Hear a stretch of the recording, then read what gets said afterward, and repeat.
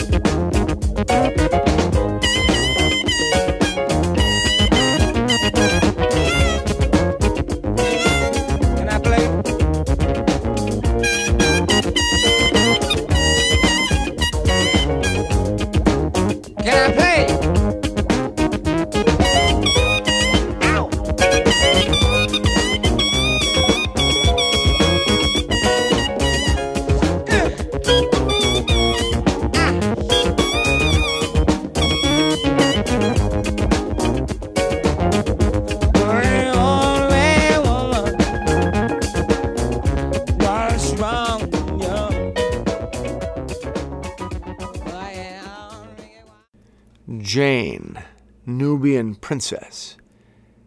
Jane Jacobs is a visionary genius. I have the privilege of living and walking through the same neighborhood she did through her young, impressionable years. It, I think, has become a lot more diverse since her time here. Different in terms of class, race, and ethnicity.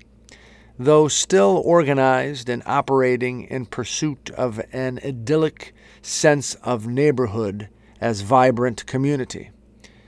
The sidewalk ballet, as Jane described it, is still very alive and vibrant on these streets, alleys, backyards, and front porches, inside the family-owned and run hoagie shops, pizzerias, cafes, and pubs. I deeply enjoy walking my children to the elementary school a couple of blocks from our home, as do so many people living their lives here.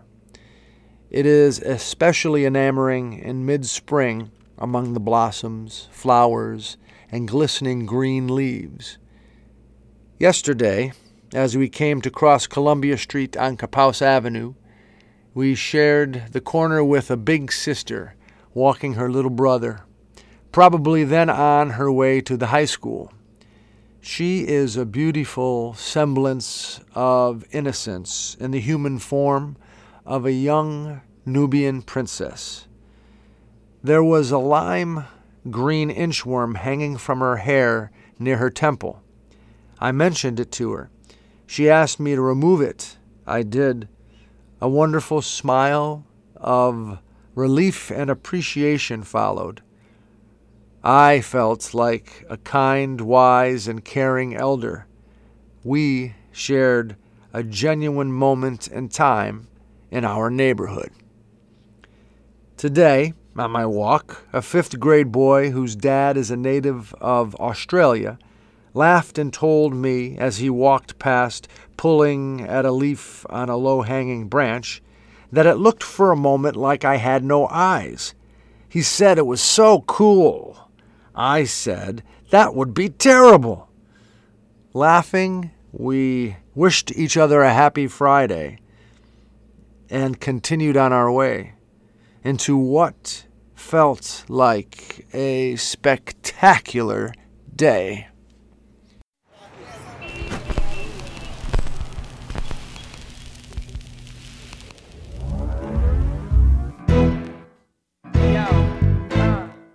We about to step this one right.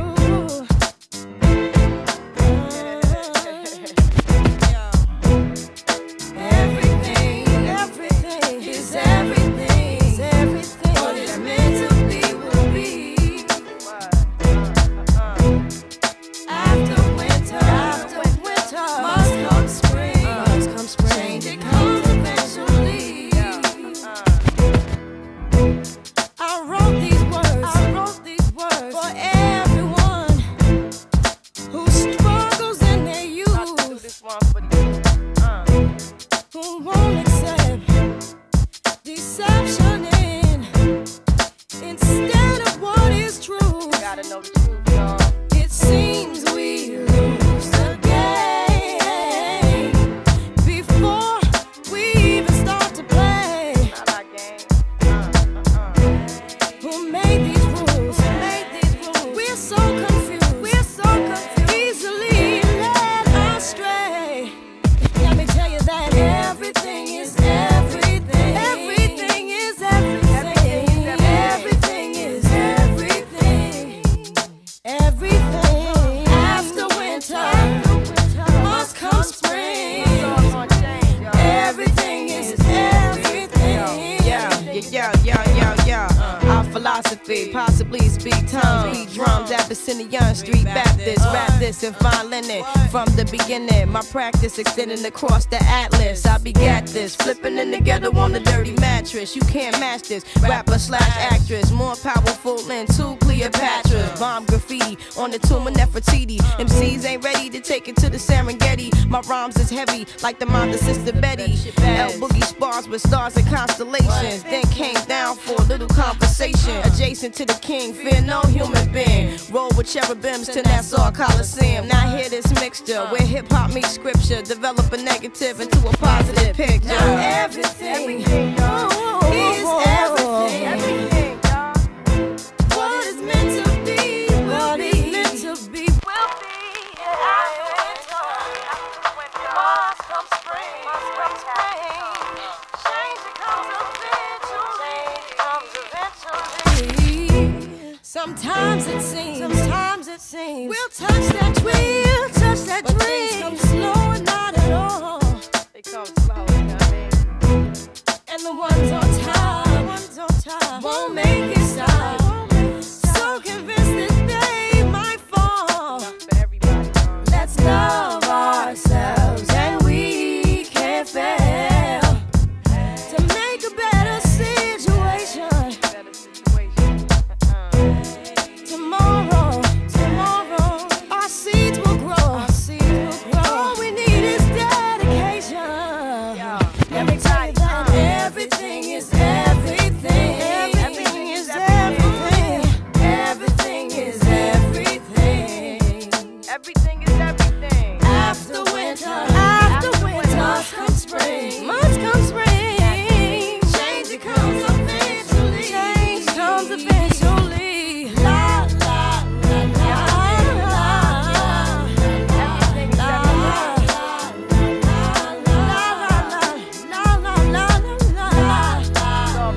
Everything is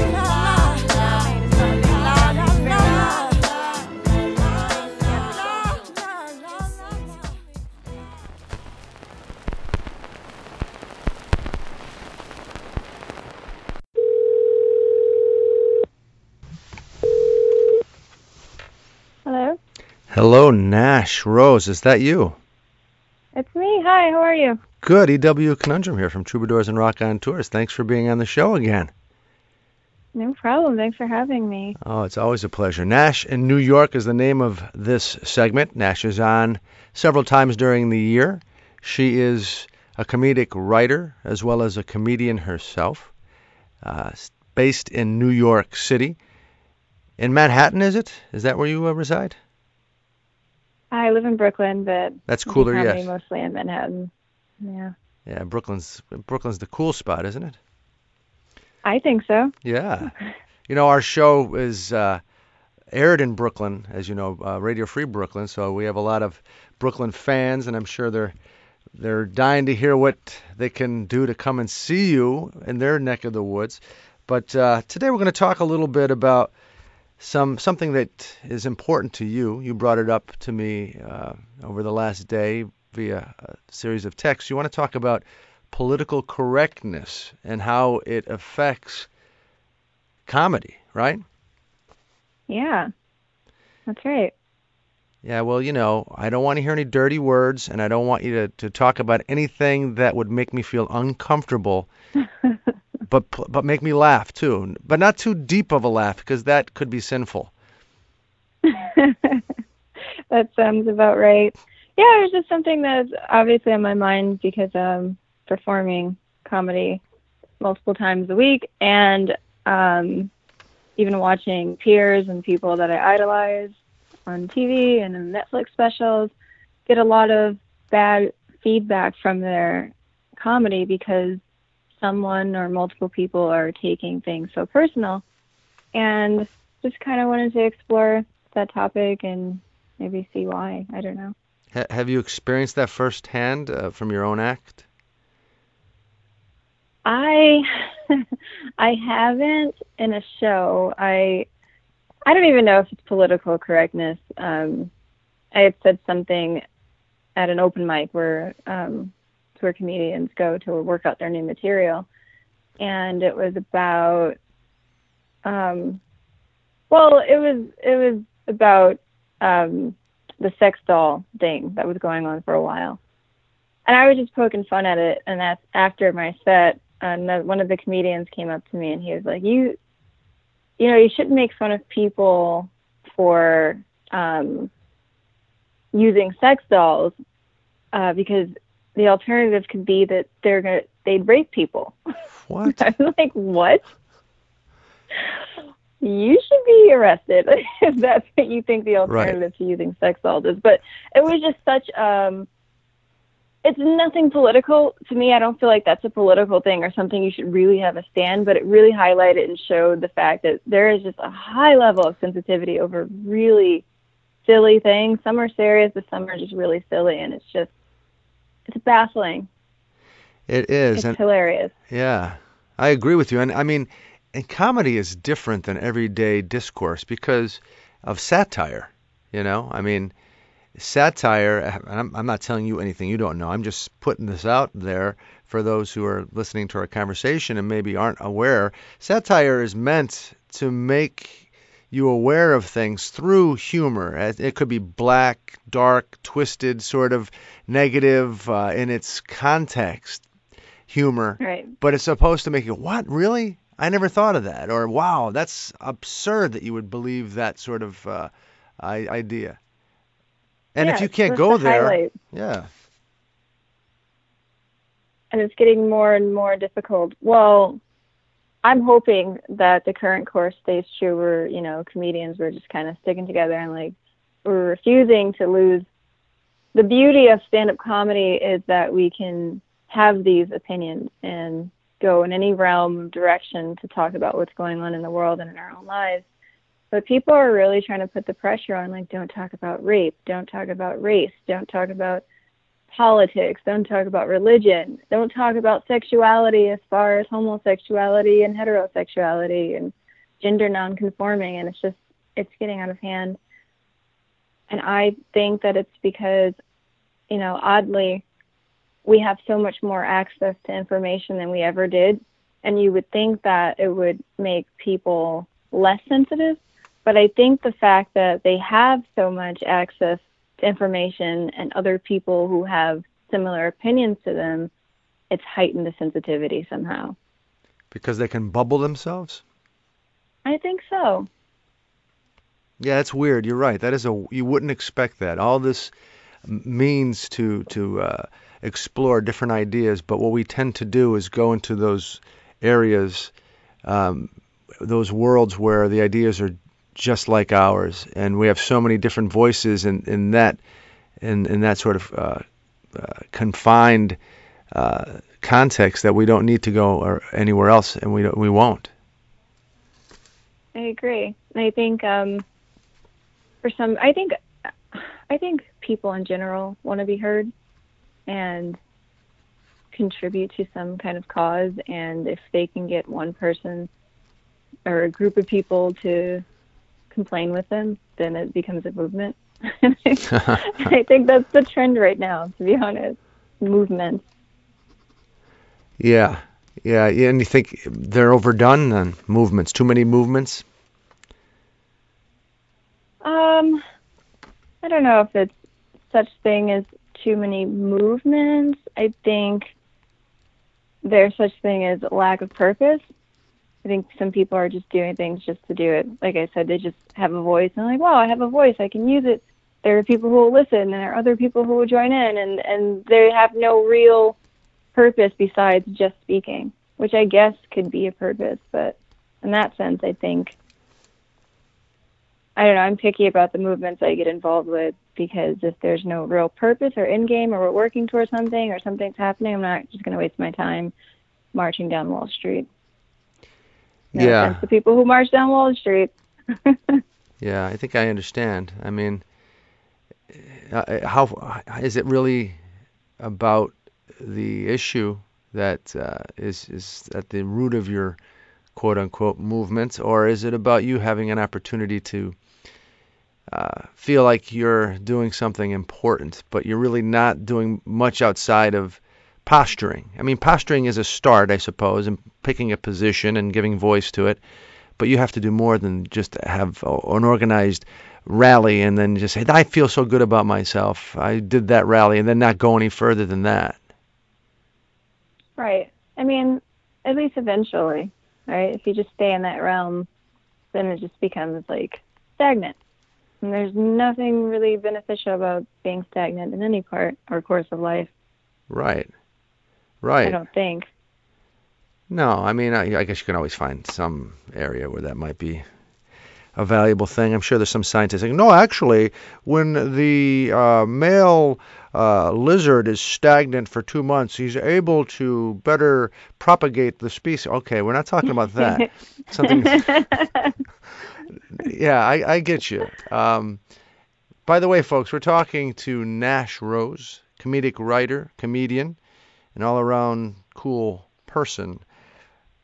in New York City, living in Brooklyn, making her way. And we're talking a bit about political correctness and movements and the internet, all kinds of interesting things, satire.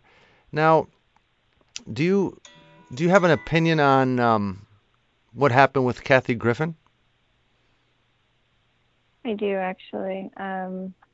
My overall opinion is that she needs better people around her, because somebody should have told her that was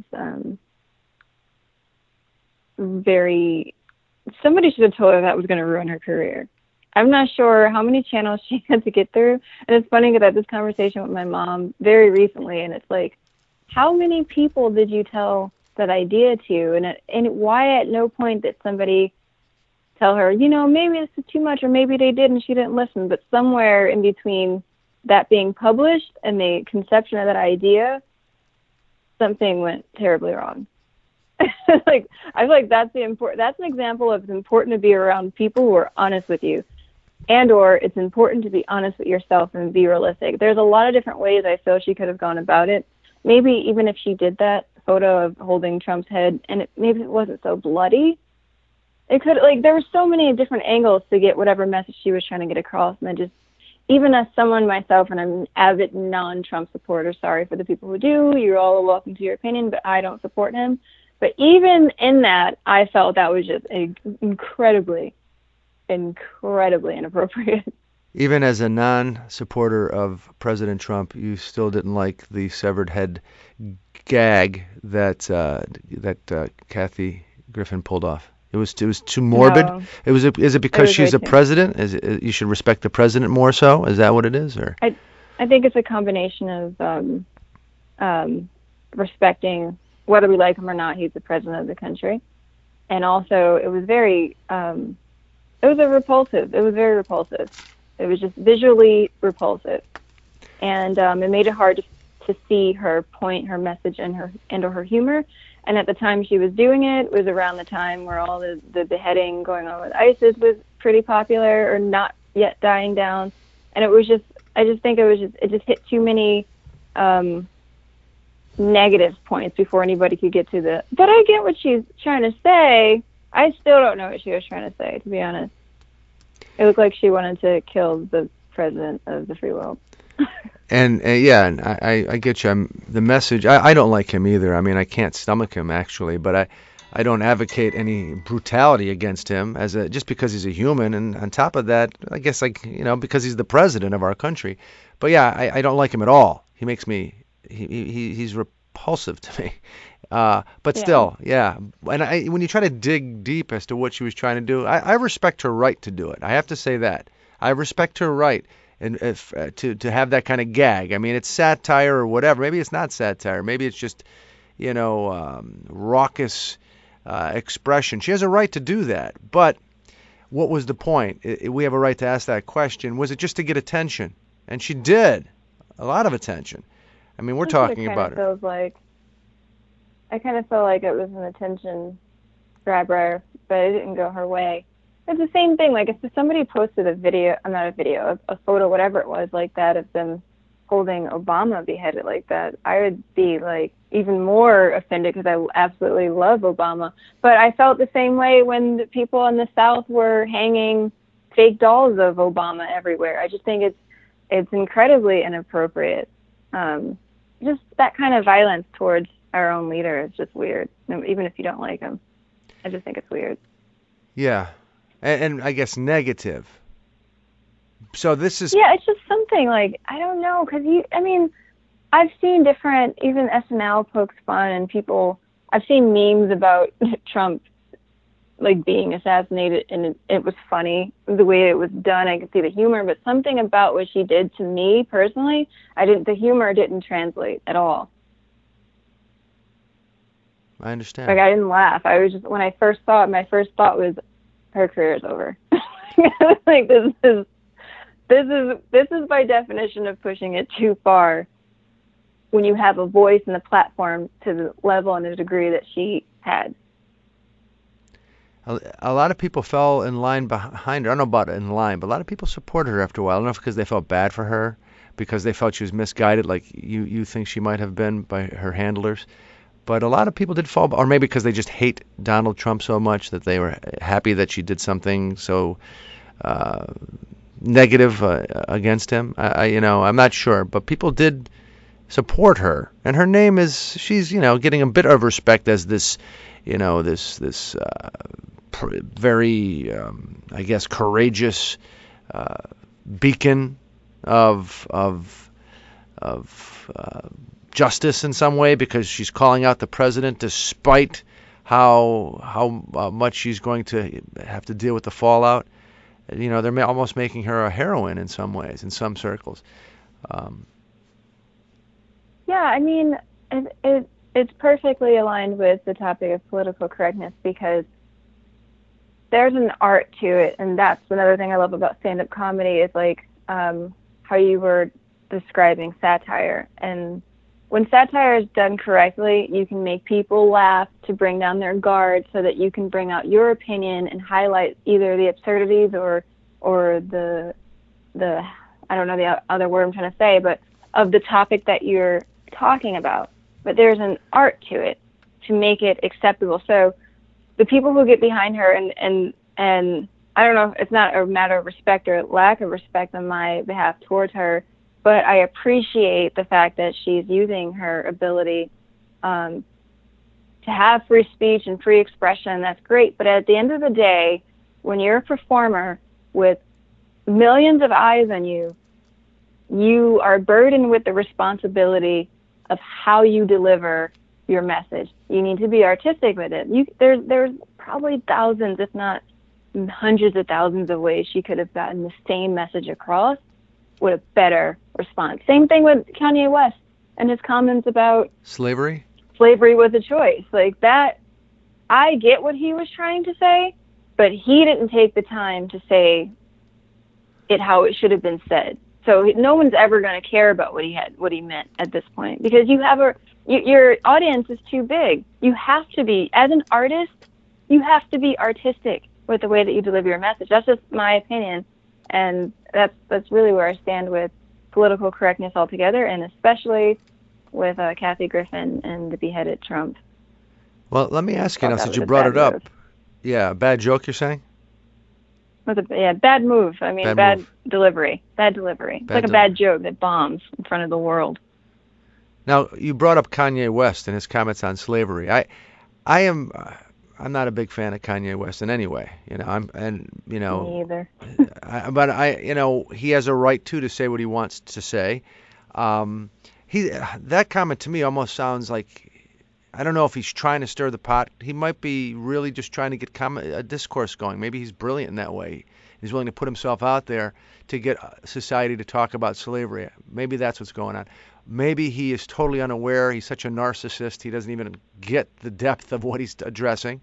Or maybe, I don't know. What do you think he was trying to say? You said you believe you understand what he was trying to say, but he just didn't deliver it correctly. Yeah, I mean, in combination, well, if you look at what he was tweeting about, and I don't know if you saw the entire interview, but what I believe he was trying to communicate is more along the realms of the power of choice and the power of willpower to change your circumstances. And so when he said 400 years, that sounds like a choice to me. I think what he was trying to say was, after a while, people have become complacent and stagnant and just accepted the reality instead of doing things to try to change. Whether or not that's true, which I think there's a lot more that goes into it than he took time to communicate. But I think that's what he was more along the lines of trying to communicate, as versus like people took it like he thought that slaves were just like, oh, I just want to be a slave. Oh, this is great. Like it was a choice, as if I'm going to wear a pink or blue shirt today. Like I don't think he meant it that way. But again, you don't get room for mistakes when your platform is that big. Your audience isn't, like my audience is maybe 75 to 100 people. His audience is millions. It's the world.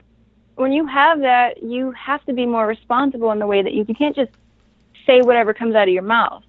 And I think he thinks that he's more brilliant than he may be, and if he was a genius like he claims, I don't think he would have made that mistake. Well, I'm not a fan of Kanye West, but I really don't think that he meant it the way that everybody took it for however long they took it. he ain't no Malcolm X, in the way he explains the complexities of our societal problems, or Dr. King or a host of other individuals. Now, Malcolm hit it right on the head in the way that maybe Kanye would have wished to, because he, you have empowerment is important, right? By any means necessary, as Malcolm said, although he was nonviolent. He ain't no Malcolm X. That's the thing. No. And I mean, not to be disrespectful, but if you're married to a Kardashian, I mean, your opinion doesn't really hold that strong. At least not in my world. As long as he has a Kardashian in his arm, he can't speak for me. You're in a different world at that point. You are listening to Troubadours and Raconteurs with E.W. Conundrum Demure on Radio Free Brooklyn. Now, let's just put some things out there, too. You and I are fellow citizens. We're actually natives of the same part of this country. I'm good friends with your mom and a couple of your brothers, so we have a connection. Though you and I never physically have been in the same space, as far as I understand. Maybe once at a diversity festival. But you are in some part influenced by your African American heritage. I am a European American, Italian American in particular. I'm influenced by that to a certain extent. And our society looks at us in certain ways because of the way we physically are. Putting that out there, do you think Kanye West is, in a way, with that kind of comment about slavery and hanging out with the Kardashians, do you think he's in some way as an Uncle Tom?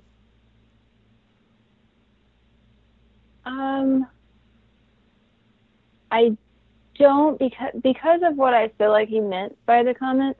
I don't. If he meant it literally, yeah, I could see why people would think that. I just think it was poorly delivered. He didn't say what he meant. I think he didn't properly articulate what he was feeling and thinking at that time.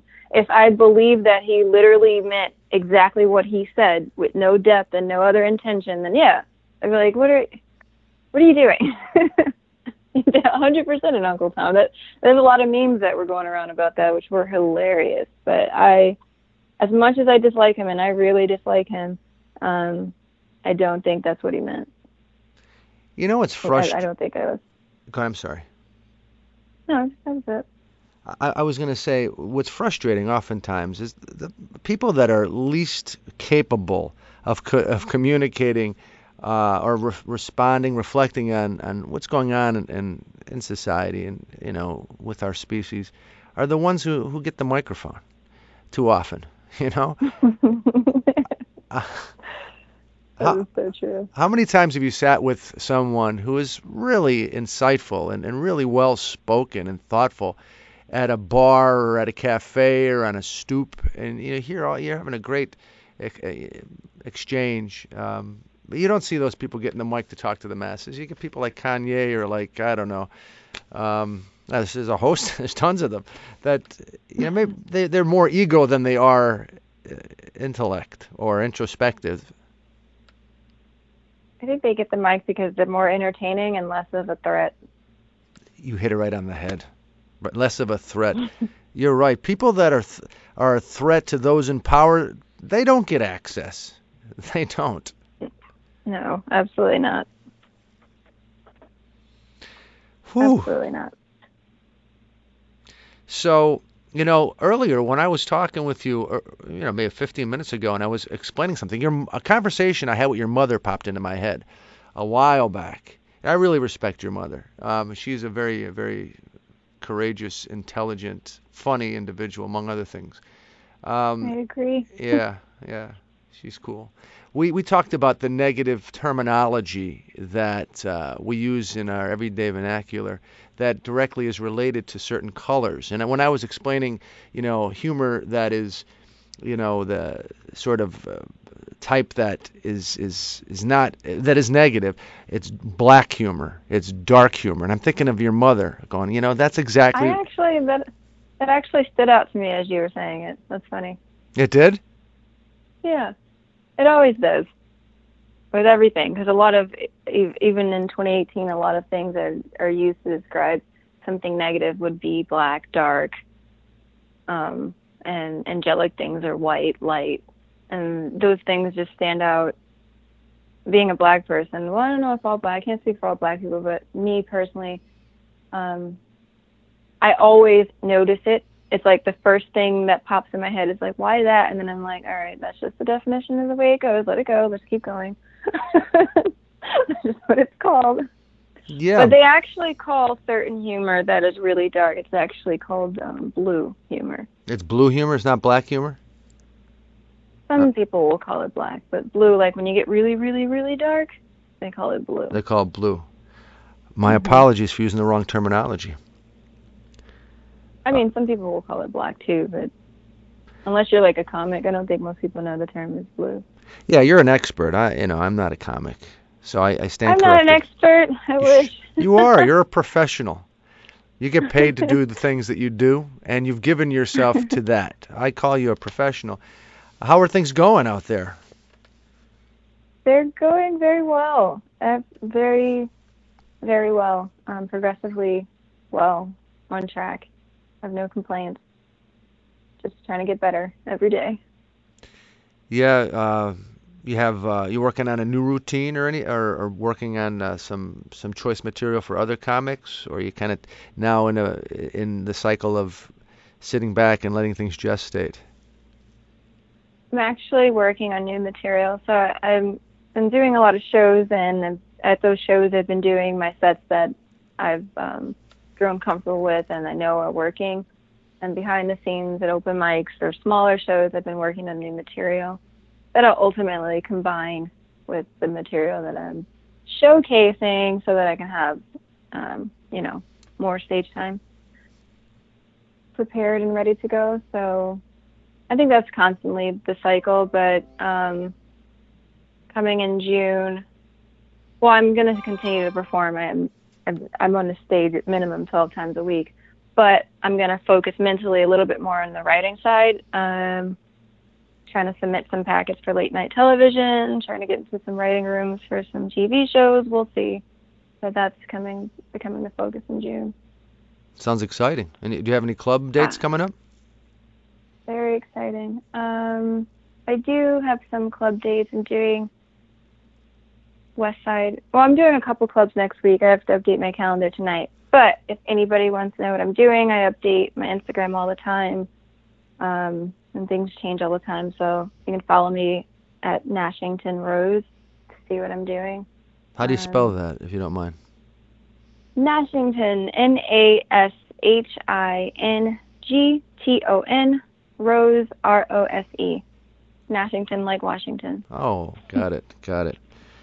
Yeah, it's good to talk with you always. It's very enjoyable for me, and a lot of listeners enjoy this segment too. So I'm very pleased that you take some time out every so often to be on Troubadours and Rock On tours.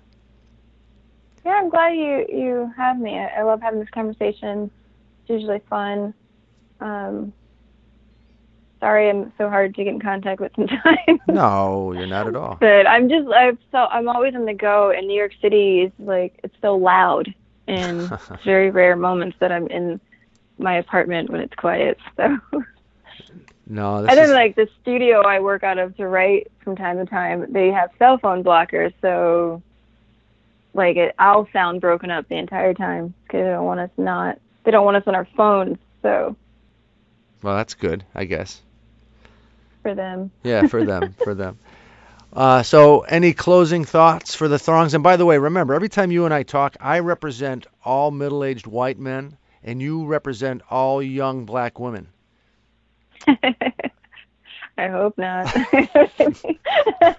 No, I think we'd get some protests if that were indeed the case. Yeah, I'm like, I speak for everyone. Everyone has the same exact thoughts as me. Right, me too. No, seriously, it's wonderful talking with you. Any closing thoughts? Don't be so sensitive. It's just a joke. That's it. I love it. Thank you so much, Nash. Have a great week. Have a great month. And hopefully we talk to you again sometime this summer. Yeah, for sure. Thanks for having me. A pleasure. Take care. You too. Bye.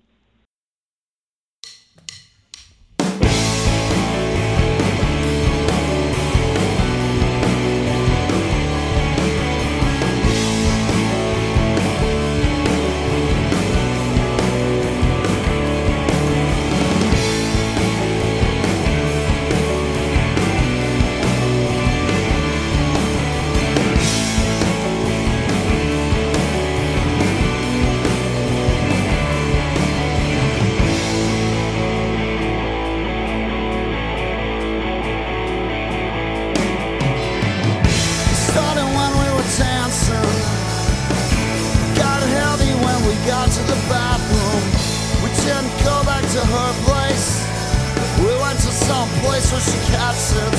She said I know I look tired, but everything's bright here in Memphis.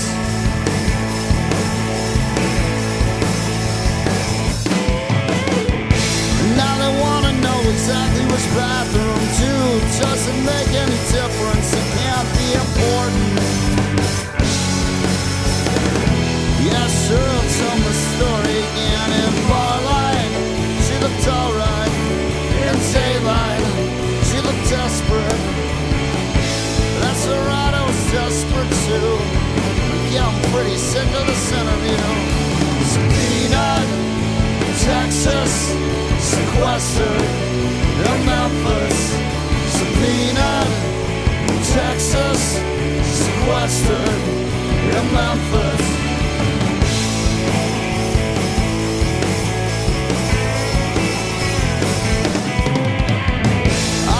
Drove a new Mustang.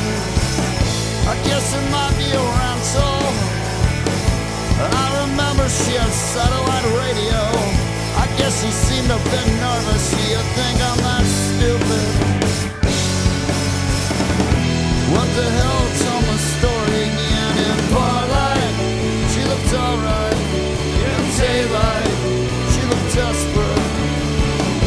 That's alright, I was desperate too. Yeah, I'm pretty sick of this interview. Subpoenaed, Texas, sequestered in Memphis. Subpoenaed, Texas, sequestered in Memphis. Subpoenaed, Texas, sequestered in Memphis. Subpoenaed, Texas, sequestered in Memphis. I went on business, Texas, sequestered in Memphis. I went on business, Texas, sequestered in Memphis. I went on business, Texas, sequestered in Memphis. I went on business, Texas, sequestered in Memphis.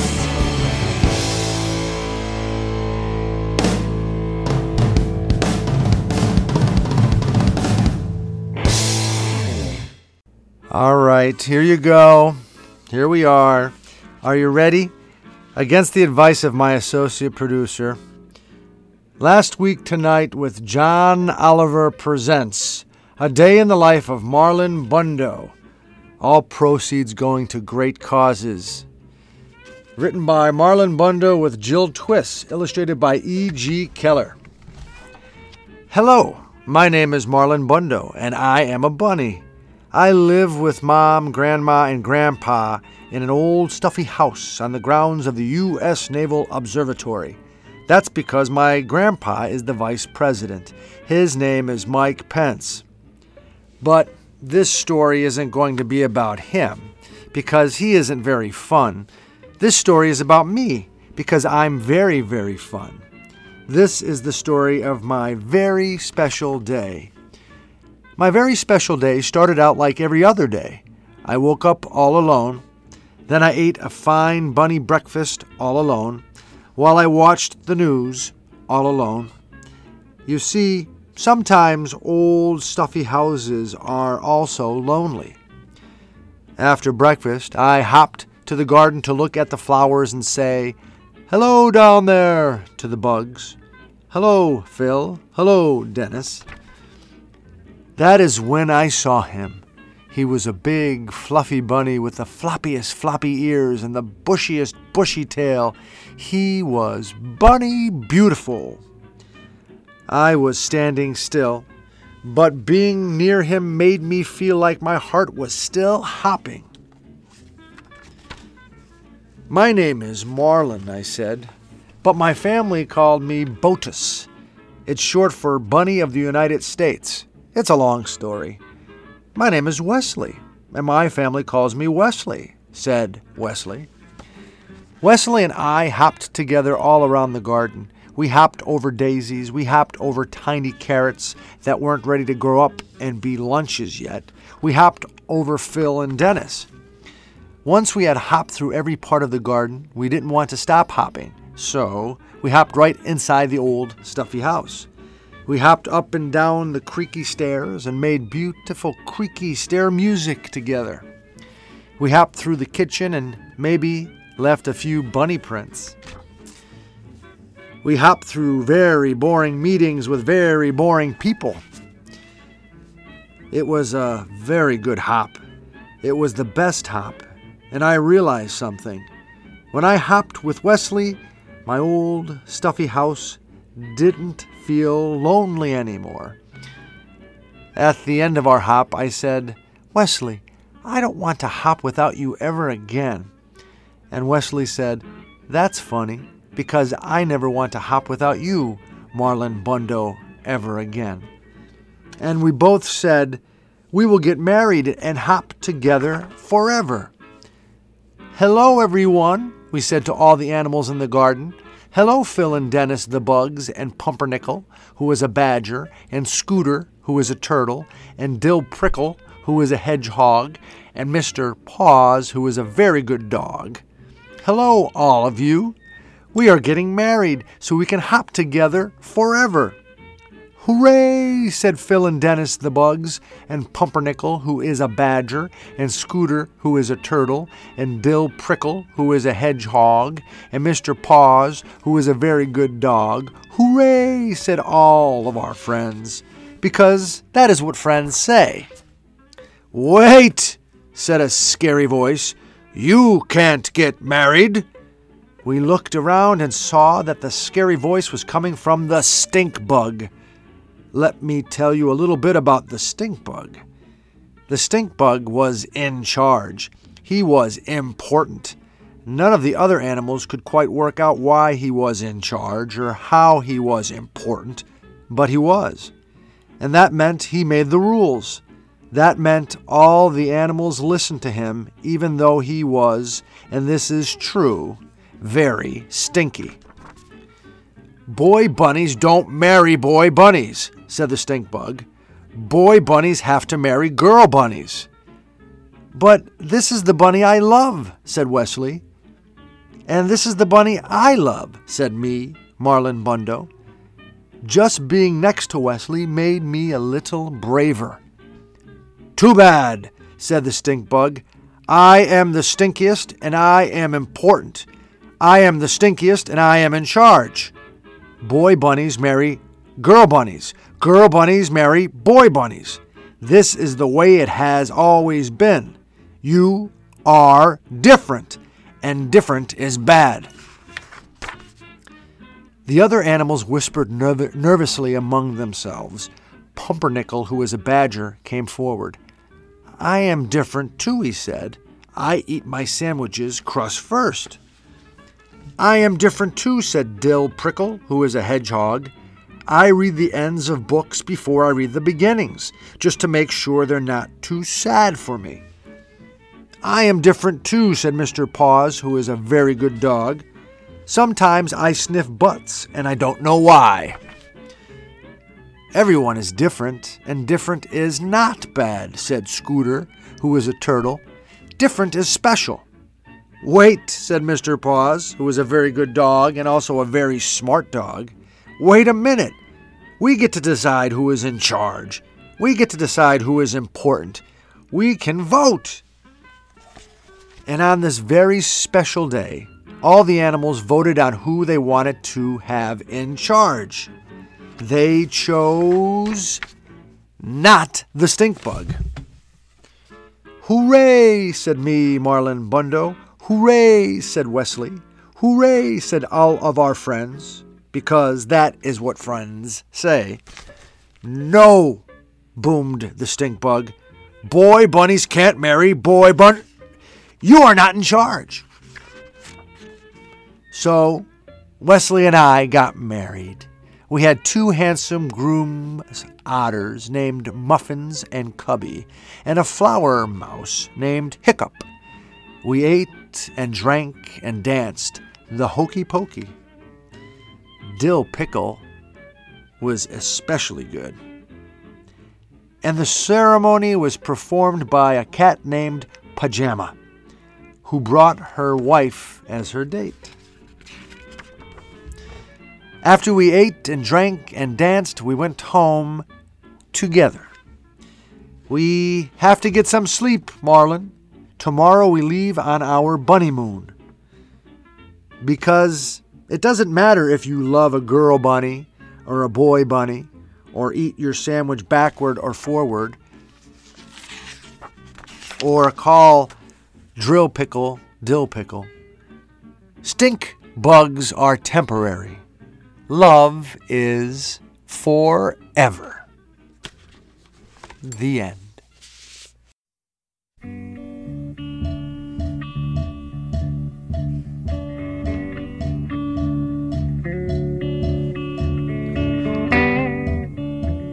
Some kinds of love, a monkey read a total between thought and expression. Lies a lifetime. The situations arise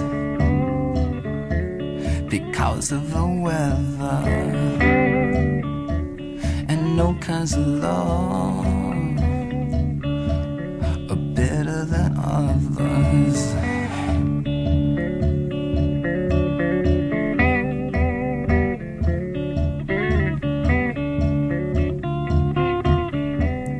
Some kinds of love, a margarita total,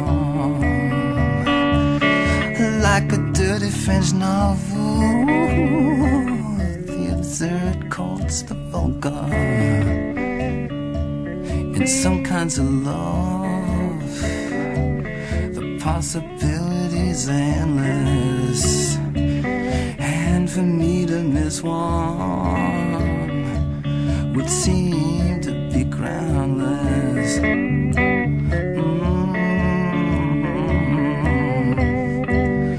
La-di-da-da-da. I heard what you said, Margarita Hutton, and of course you're a bore, but in that you're not charmless. It's a straight liner that finds a wealth and division.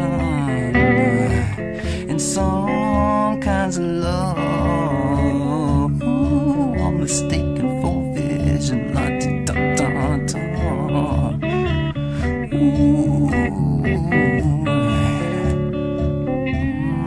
Put jelly on your shoulder. Let us do what you feel most, that from which you recoil, but which still makes your eyes moist. Put a jelly on your shoulder, lie down upon the carpet, between thought and expression. Let us now kiss the culprit.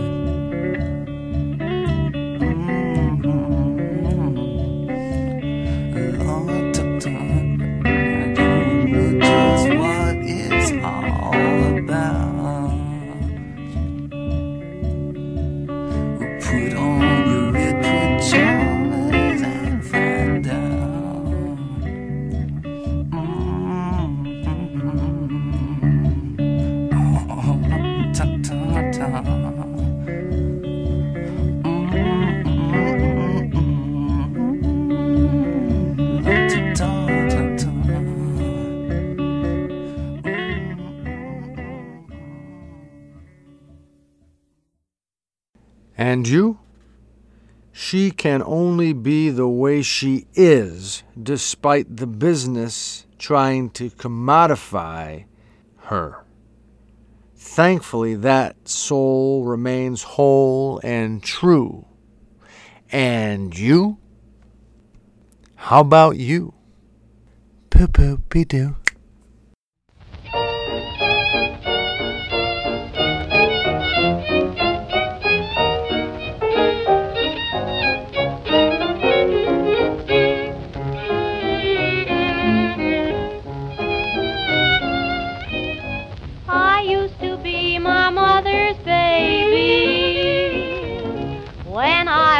My dad went wild.